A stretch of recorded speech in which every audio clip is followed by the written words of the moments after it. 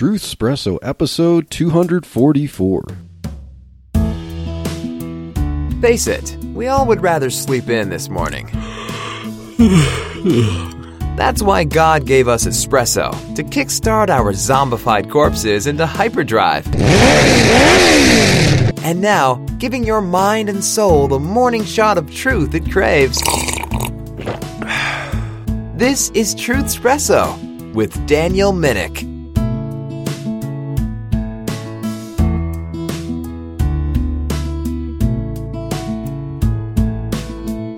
Hey there, friends, family, foes, and lurkers alike. This is your host, Daniel Minnick, and we have my sweet, beautiful wife and co-host, Chelsea, here with me again, and we're going to talk about some of the recent Supreme Court rulings. In this episode, we want to get to the affirmative action case. So, sweetheart, thank you for doing this with me again. Thank you for having me join you again.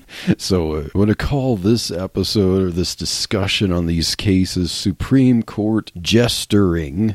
Not gesturing, but jestering. Like, you have a court jester who's kind of a performer, a clown in the king's court. Well, playing off of that, Supreme Court Jestering is what I would refer to as some of the justices in opposition to the decisions and how they try to argue things that set off red flags on my nonsense meter.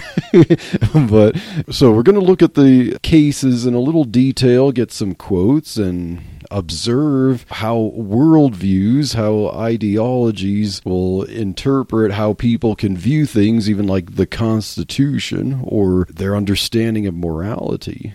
What we're dealing with, this actually is a pair of cases, and so basically the justices coupled them together because they have a similar issue at hand, and so these are the cases of Students for Fair Admission Incorporated versus President and Fellows of Harvard College, and then also Students for Fair Admission Incorporated versus University of North Carolina.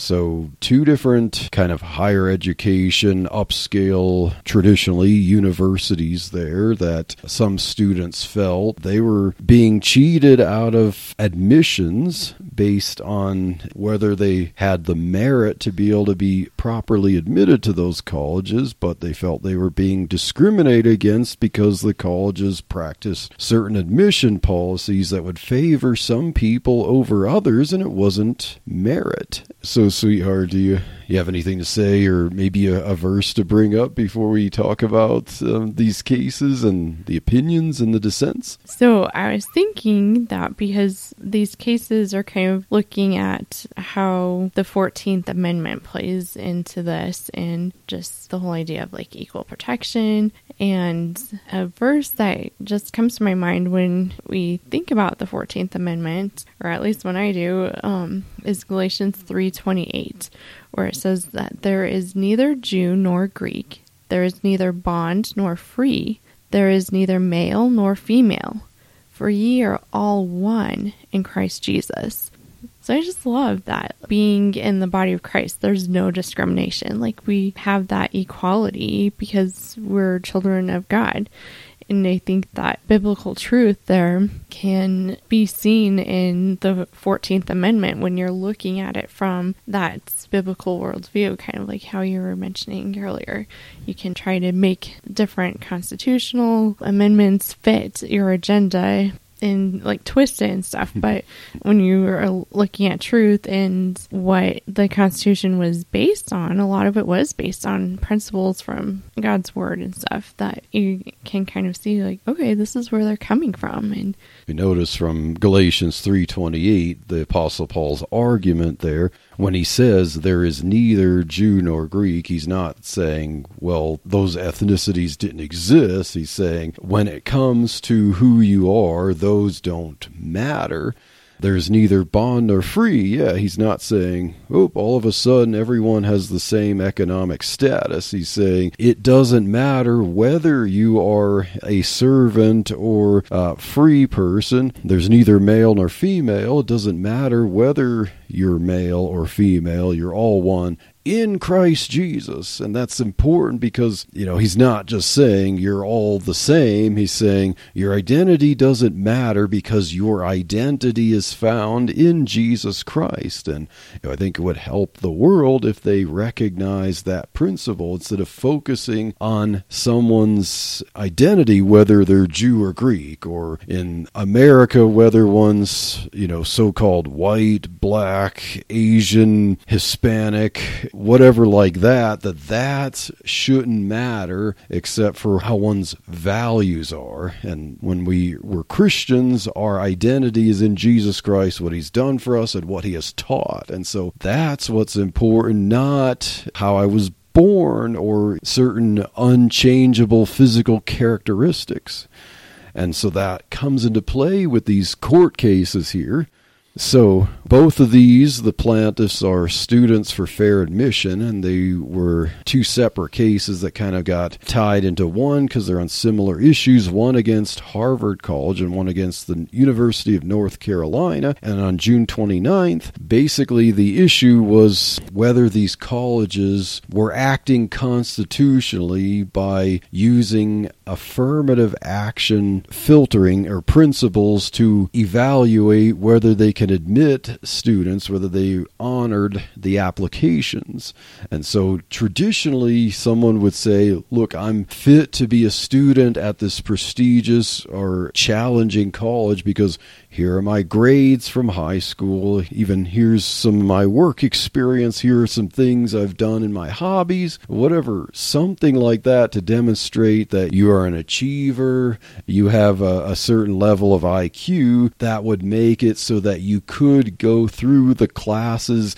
You can learn from what the prestigious professors would teach. You can understand it, and the college would be proud of you for graduating, getting your degree, and as you go into the professions, you would kind of represent on your resume, well, I went to this college, and they would give the thumbs up and say, yeah, we're glad you went to us. And anything you do in your profession reflects proudly on the college that gave you the credentials. But that seems like things have changed over the last several decades.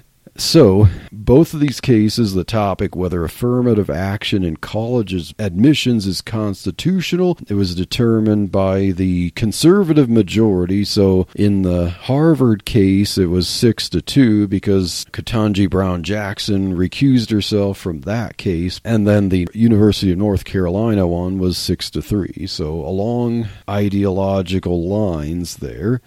These rulings override a ruling in Grutter versus Bollinger in 2003, where that ruling favored affirmative action in college admissions, but at the time, things weren't as kind of race baiting as much as they are now. They didn't have the critical race theory, in the mainstream as you have now, and at the time, people thought that affirmative action was a temporary solution, like, okay, we just need a little bit of a push. Disenfranchised minorities, they just need this little help here for a time, maybe 20 years or so, and then by then everything would have leveled out and then we don't need affirmative action anymore. So I just remember when I was going through my nurse midwifery program that they were very paranoid that the group I was with, there were 6 of us in our group, that none of us were of a different ethnicity than Caucasian. And they kept trying to poke at us like, do you have anything in your family history, like from African American or Indian or something that we can put, because otherwise they would lose their ability to offer a nurse midwife program. They had to have a certain ratio of Caucasians compared to other ethnicities. And I just remember like how awkward that was in talking with you about it too. And it's like, okay, some professions, it might be a different proportion of some ethnicities than other professions. And there shouldn't be this control of trying to make it fit a certain way and trying to force people. Because there was this one poor girl, she was in a different program, but we did a couple classes together. And she was of a different ethnicity, but You could tell the only reason she was there was because of her ethnicity.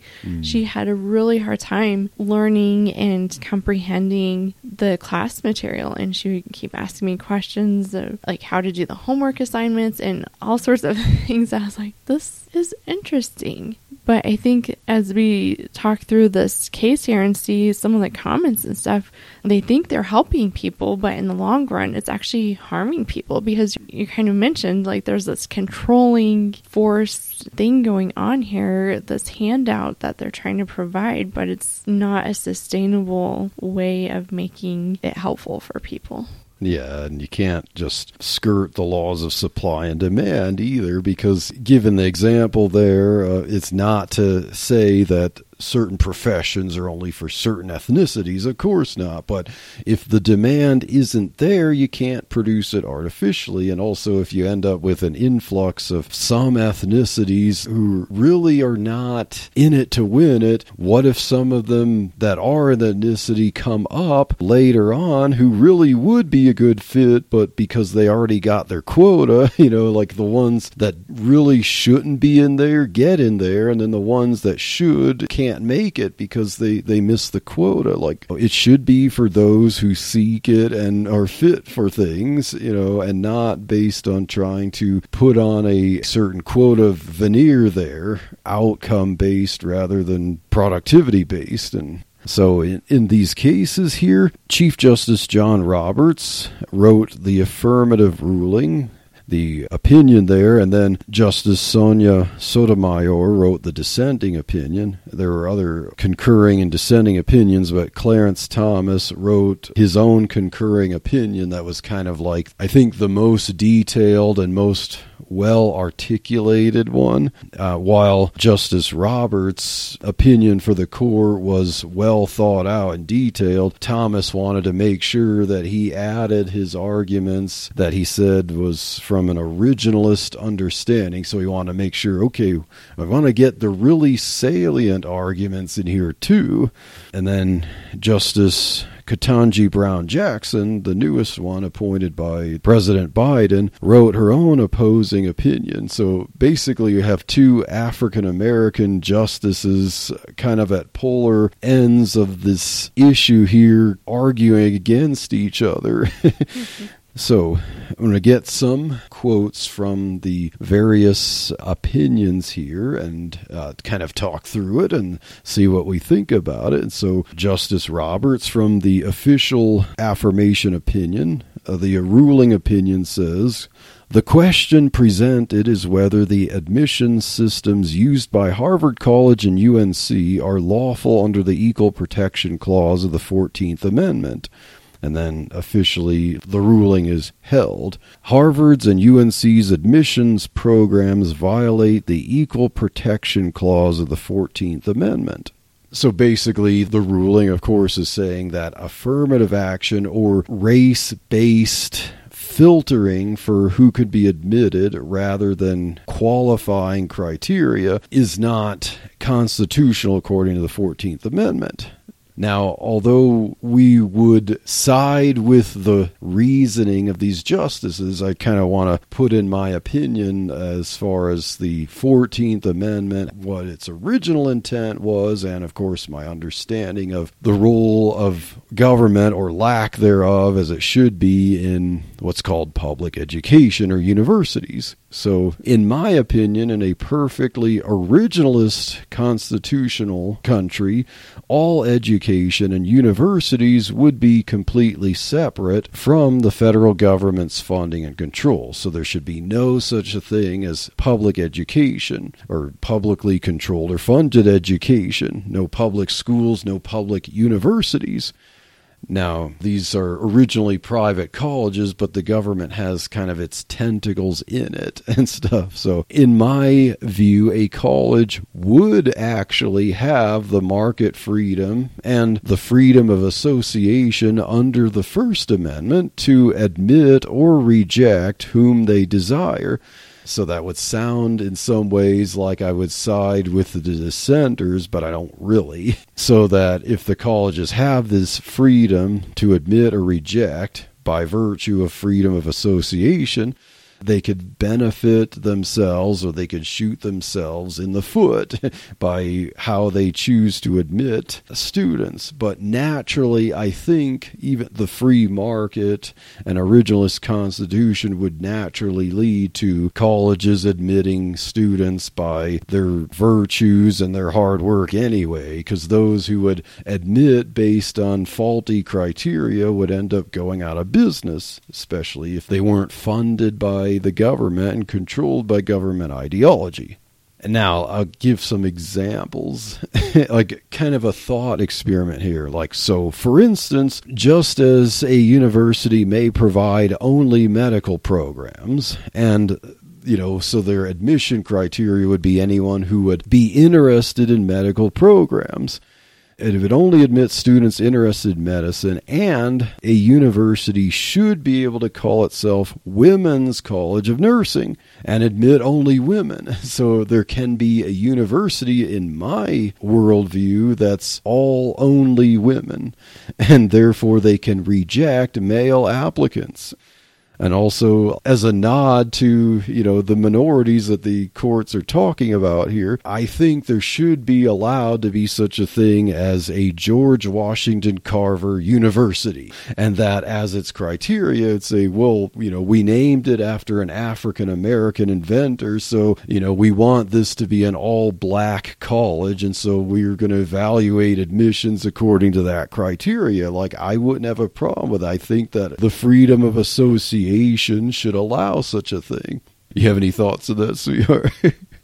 Yeah, after hearing Whoopi Goldberg's response to this, it's just so interesting because, kind of how you're describing and with your examples here, the 14th Amendment is like allowing more freedom and opportunity for people. But then, like Whoopi Goldberg's thought on this ruling was that, okay, what's next? Are people going to start denying women from entering into universities?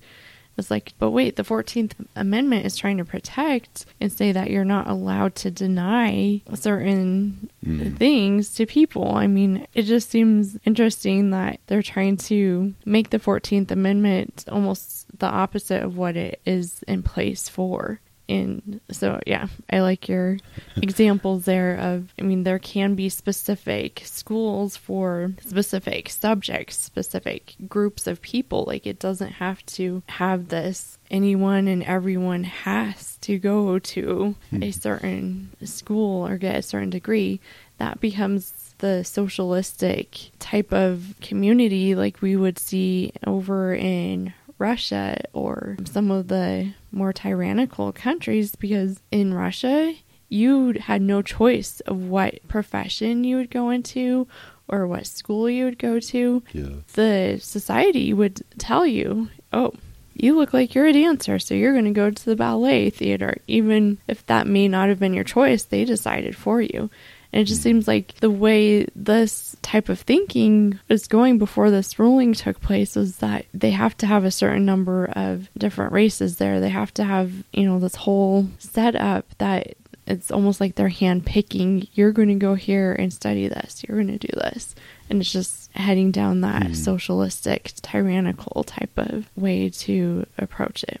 Yeah, so like we have to socially engineer and craft certain outcomes rather than just having the freedom of people to choose how they want to associate, where they want to go to college and what they want to study. Now, I know this case is centered around how to interpret the 14th Amendment. I kind of brought up my view of things from the First Amendment, and the 14th Amendment is later. And the 14th Amendment historically had to do with preventing states from enslaving people.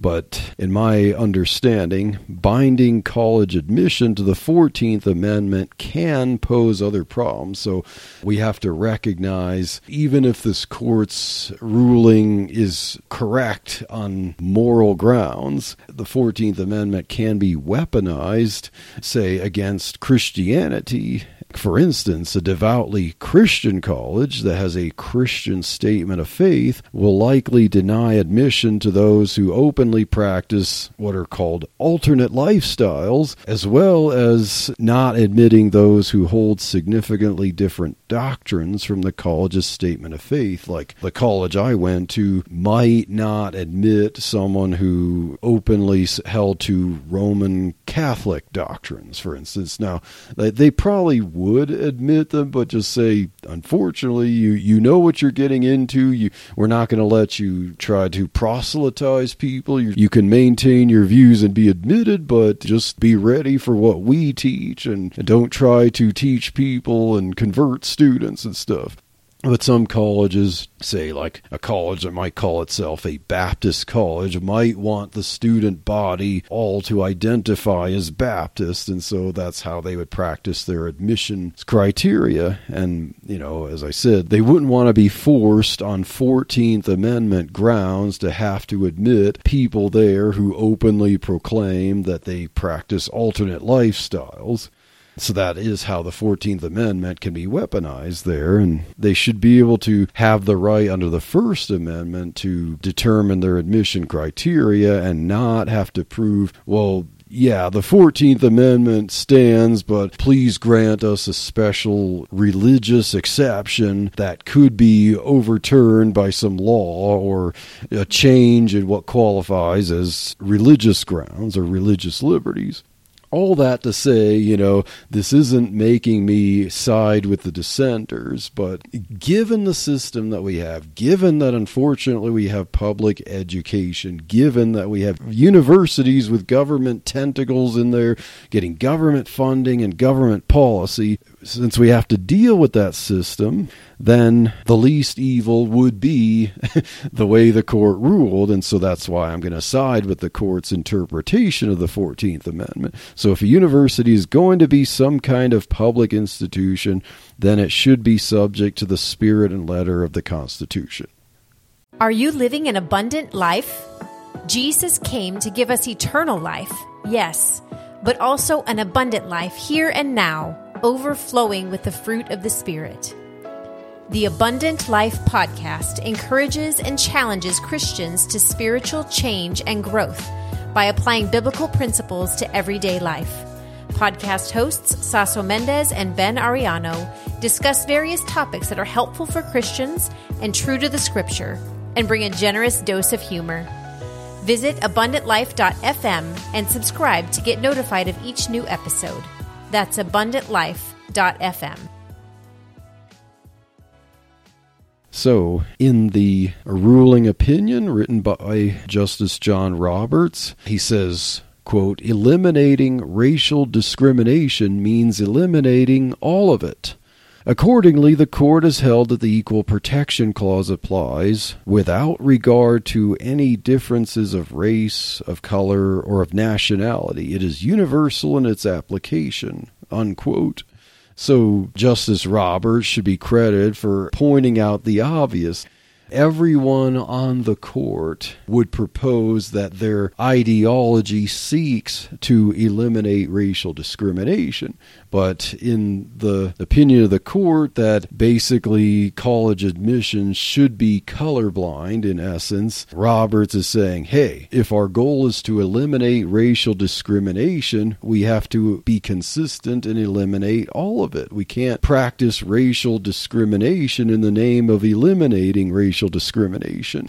In other words, what we hear with critical race theory today, like terms like anti-racism or considering minorities attacking majorities as reverse racism, as it's called, like all of that is just simply racism. Racism is racism is racism, no matter who you are. And that's properly how to understand the 14th Amendment and the ideal of a colorblind society, because after all, wasn't it not Martin Luther Luther King Jr., who mentioned in his "I Had a Dream" speech that people would be judged not by the color of their skin, but by the content of their character. And when it comes to college admissions criteria, shouldn't it be by the content of their character, not the color of their skin? And you don't achieve his dreams by judging people by the color of their skin. Discrimination is not a one-way street, and according to history, if you look at it, the 14th Amendment was never intended to create a quota system or equal outcomes for groups. It simply meant that no individual should have different treatment under the law because of race. The 14th Amendment actually says no state, referring to individual states of the Union, shall deprive someone of the right to life, liberty, or property without due process of law. And it's referring to the states, through their laws, should not deprive someone of the common application of laws, such as the individual rights. For example, voting, buying or selling, starting a business, they should not be discriminated against based on their race. It didn't mean that discrimination would be in the form of, if we admit people by means of their qualifications, then we end up with unequal outcomes, so that results in outcome discrimination, so we have to engineer things to get what we want, and that's what the 14th Amendment must mean in spirit. Nope, that's not what it meant. So I thought it was really interesting when you look at how the admissions process worked with Harvard. They had what they called an academic index, and that's where they would look at the test scores and GPA, but they'd also consider your race. So if you had very low academic scores and you were Asian, then you most likely were not going to get admitted to Harvard. But if you had the same exact scores as the Asian person, but your race was black, then you would have a lot higher chance of getting into school, even higher than some of the more academically intelligent Asians. There was just this definite, when you look at the charts, you're just like, wow, that's crazy. You see that discrimination there, even though they're trying to make it non-discriminatory. It's it doesn't even make sense, because college admission should not be based on the color of your skin. It should be based on how you're doing academically and what your goals are and what programs you're trying to get into. Those are black and white things that you think would make sense to being admitted into a college or university. It was kind of evaluated based on, the statistics demonstrated that, say, an African American would have over a 50% chance of getting admitted, right? And then an Asian American would have pretty much a 1% chance. And the dissenting opinion tried to argue that race was only one out of several qualifiers, it wasn't the entirety. Well, it certainly played, according to the statistics, a very significant factor there. Okay, I'm kind of scared to read Sotomayor. So Sotomayor wrote the dissenting opinion there. And yeah, okay. Here we go. The Equal Protection Clause of the 14th Amendment enshrines a guarantee of racial equality. The court long ago concluded that this guarantee can be enforced through race-conscious means in a society that is not, and has never been, colorblind. Today, this court stands in the way and rolls back decades of precedent and momentous progress. It holds that race can no longer be used in a limited way in college admissions to achieve such critical benefits. In so holding, the court cements a superficial rule of colorblindness as a constitutional principle in an endemically segregated society where race has always mattered and continues to matter. The court subverts the constitutional guarantee of equal protection by further entrenching racial inequality in education, the very foundation of our democratic government and pluralistic society. Right? So, in other words, she's arguing for racism. Yeah.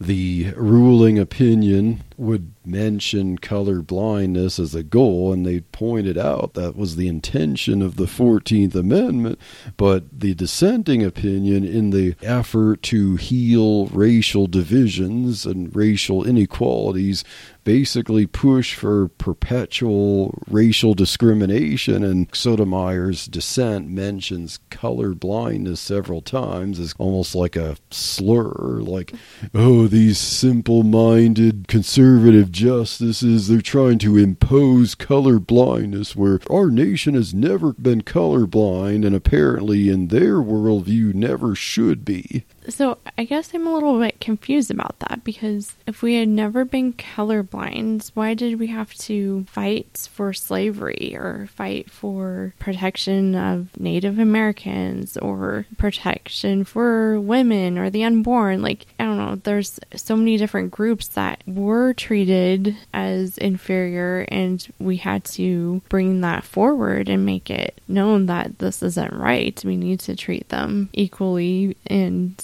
I just think that that's odd that she said that we had never been like that. Never been colorblind, because yes, when it came to slavery and the black codes after the Reconstruction stuff that some states tried to implement to get around the 14th Amendment requirements, that they wanted to deny things like voting and certain things for the African Americans after emancipation and stuff, that's what these dissenting justices would point out. Look, see, our history was always one of racial discrimination. Of course, we've made strides in recent years toward a more colorblind society. Like, I think when you're getting to the 1990s and early 2000s, I think that was, hey, we've really made good strides here in the vision that I would think Martin Luther King Jr. wanted, a colorblind society as far as social criteria and stuff like that.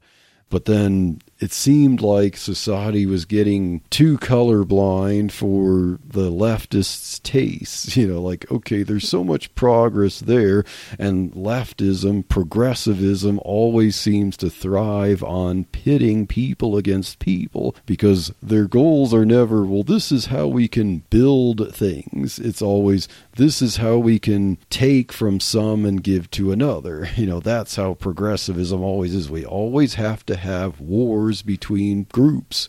And we always have to pit class against class or ethnicity against ethnicity. And so I think that's why eventually at the recent rise of things like critical race theory to try to stem the tide of color blindness and force racism back into the fabric of society. Well, and with a socialist, tyrannical type of society, you have to have that superior-inferior hierarchy for it to work. And so, like you said, trying to create that discontentment and that just inbreeding fighting amongst the people, that makes that gap stay there where people can still be superior and you still have the inferior. Now, the people who are inferior can change often if it's, you know, depending on what will fit their agenda for that time. But it just, I mean, that's how it has to be when you're trying to be that dictator type of nation. And unfortunately, that's where you see our country has kind of gone down that slope. It seems like progressive thought, progressivism can never build from the ground up, and can never achieve new things, new improvements. It's always a leech on society. It is always a parasite. It always assumes the necessity of real progress being there before, and then it, like a parasite, it has to take over real achievement, and all it knows is just, how do I make promises to some people at the expense of others? It's never adding to the pie and empowering everyone, by allowing everyone their freedom. It's always like, we have to redistribute. We have to impose and force and pit people against people. Because what I see from this dissenting opinion from Sotomayor, the interpretation of equal protection of the law and the equality seems to imply equal outcomes rather than equal opportunity, which is what a true colorblind society in the 14th Amendment, I would think, would imply. Doesn't this remind you of the story of the Good Samaritan? Like all these other people that you would think would stop and help this poor person who's injured and on the side of the road. You'd think, the preacher, you think was it the doctor or physician? There's the priest and the Levite that walked by, like that they would stop and help, but they're like, oh no, this person is not of our culture, or he's lower than us. We're not going to stoop down and help this person.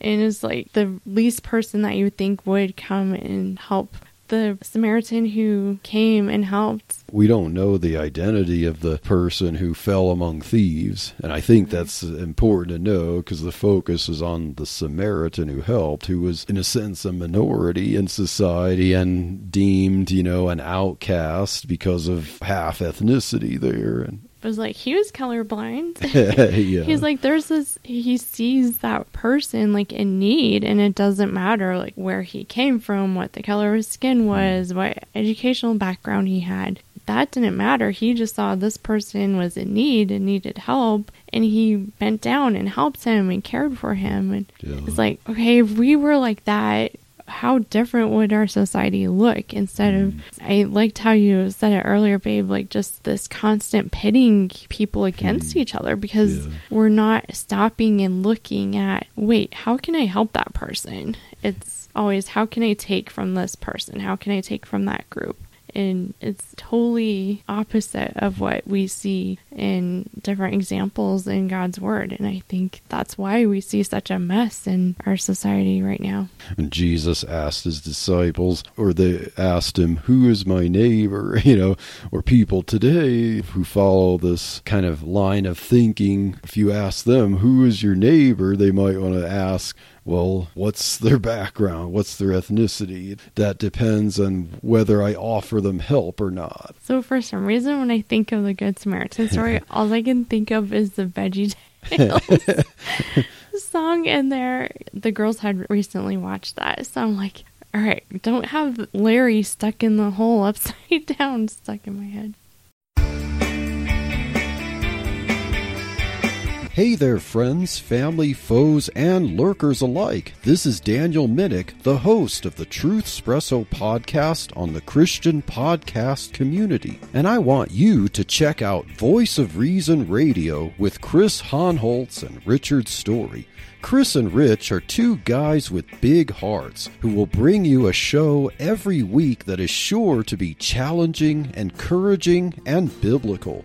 Voice of Reason Radio with Chris Honholtz and Richard Story is part of the Christian podcast community. Check them out at slavetotheking.com. That's slavetotheking.com. And tell them Truth Espresso sent you.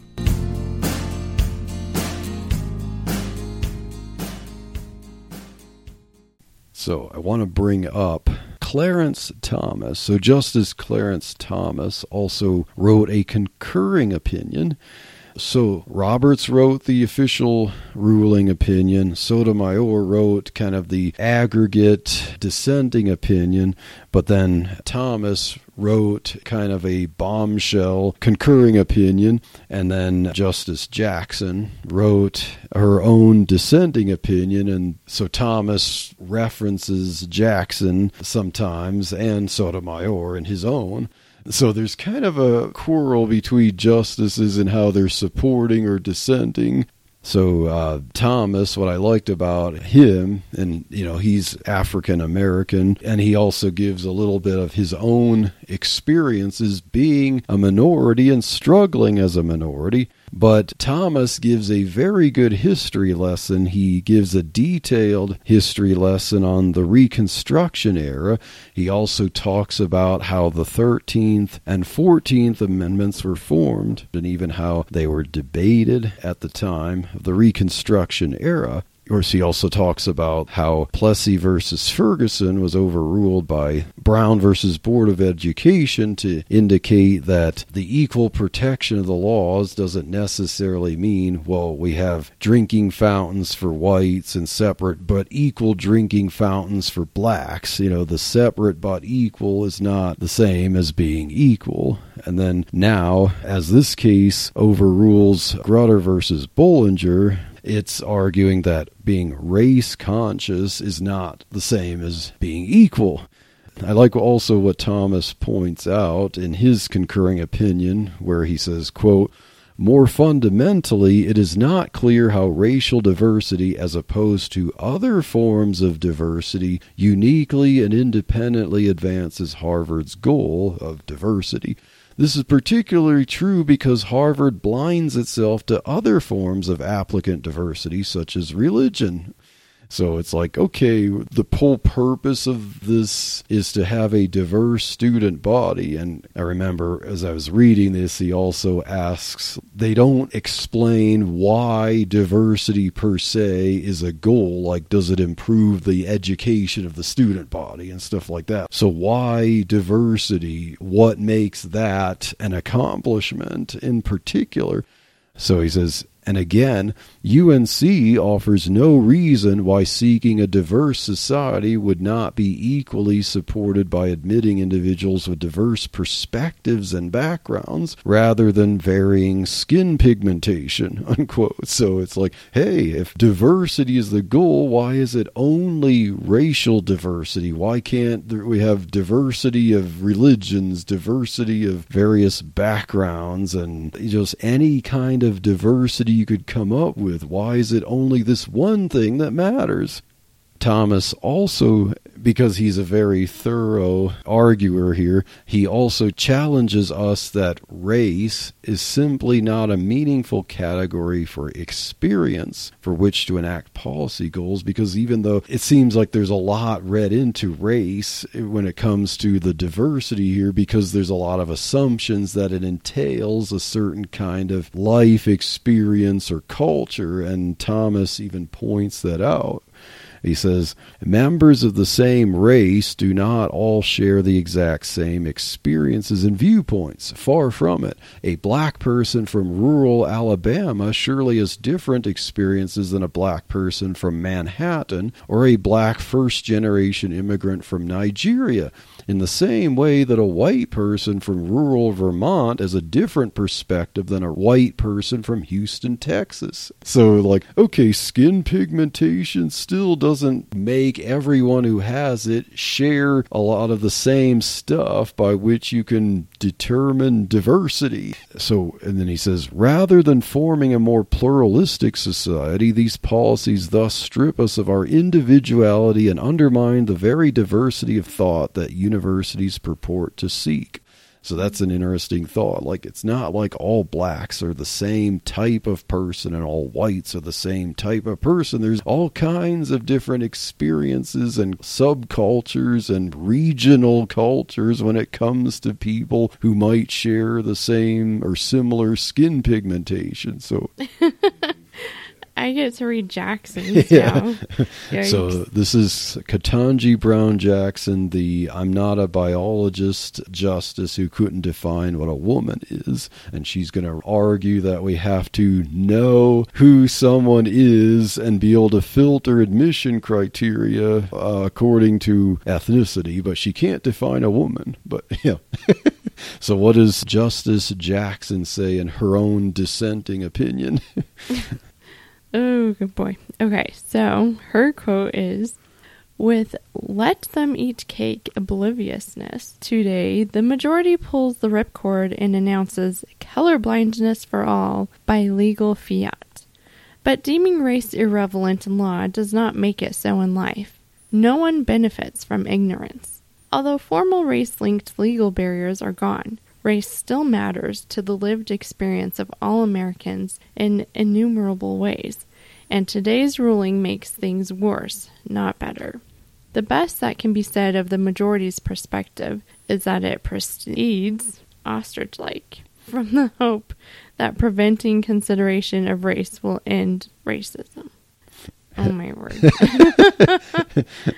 So is she basically saying you have to be racist to fight racism? Yeah. We can't end racism with color blindness, and that to so-called impose color blindness by legal fiat is kind of like sticking your head in the sand like an ostrich and avoiding the real problems, because you have to be conscious of all the races of people. And I don't mean to make fun, but it's just kind of odd that she says no one benefits from ignorance. And yet, like you mentioned earlier, she's not able to define what a woman is. It's just kind of strange that she's like ignorant herself, and then she says that no one benefits from ignorance. Which, of course, to the justice who can't define what a woman is, precisely because we have to recognize so-called trans people that, you could be a male trapped in a woman's body or a woman trapped in a male body or whatever, any number of genders and stuff. Well, why can't someone claim to be a black trapped in a white body and be treated as African American or so on like that? Why is it that somehow skin pigmentation is a much more determining factor of identity than gender? Of course, they don't want to ask and answer questions like that. But there's all kinds of things we can quote and read from these various opinions. But of course, the Biden administration was not shy about voicing their disgust with the ruling and how it overthrows affirmative actions, at least with regard to college admissions, but it also has the precedent that, well, what about other venues? Couldn't the same arguments be made there? So basically it has the effect of making it really difficult for affirmative action to prevail without being challenged. Now, after President Joe Biden gave a statement about the ruling and his disgust with it, a reporter asked him if this was a rogue court. Right when he was going to, he was leaving, he had the door open, he was about to leave, and then he kind of had to turn around and was forced to reply, basically, and he said, "This is not a normal court." So we'll play that clip. President Biden, the Congressional Black Caucus of the Supreme Court has thrown into question its own legitimacy. Is this a rogue court? This is not a normal court. Should there be term limits for the justices, sir? This is not a normal court. It's not normal because a normal court would mean everyone there, all 9 justices would be clones of Ketanji Brown Jackson. That would be a normal court in Biden's understanding, right? You can't have a court that has a conservative majority who actually can argue from history and actually can interpret the amendments to the Constitution in a way that makes sense with their original intent and be a normal court. It's kind of scary to think, okay, what is a normal court in his opinion then? Yeah. Yeah. Especially with, think of all the nominees that he's tried to get through and just how radically leftist they are. That's normal in his understanding. Well, just from the few video clips we've seen recently of some of the staff that he has, no one would come to a decision because if they can't answer a question, they just all get up and walk out of the room. So we would have no rulings, I think. Karine Jean-Pierre and John Kirby and how they've had to close up the binder and say, have a good day, and run out with their tail between their legs, basically. Yeah, that's a normal administration right there. So, the court's ruling here that true 14th Amendment interpretation would not properly be understood to discriminate based on race for the purpose of eliminating racial discrimination. So, have some verses. Proverbs 24, verses 23 through 25 that seem fitting to me.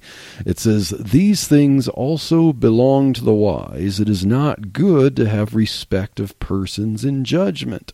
He that saith unto the wicked, Thou art righteous, him shall the people curse. Nations shall abhor him. But to them that rebuke him shall be delight, and a good blessing shall come upon them.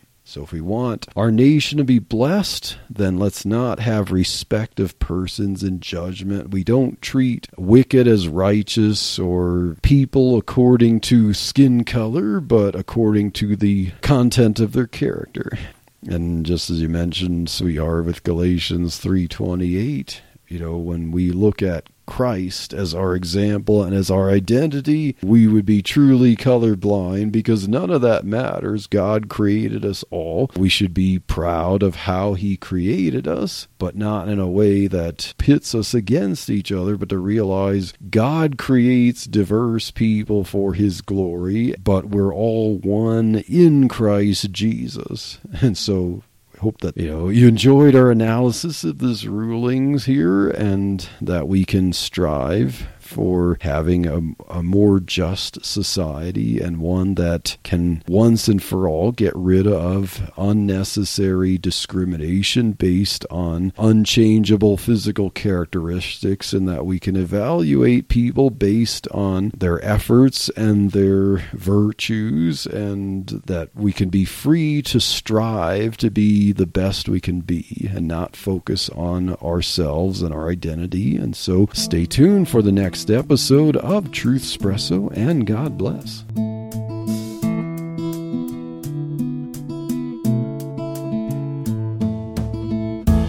Thank you for waking up with Truth Espresso. Good morning, and God bless your day.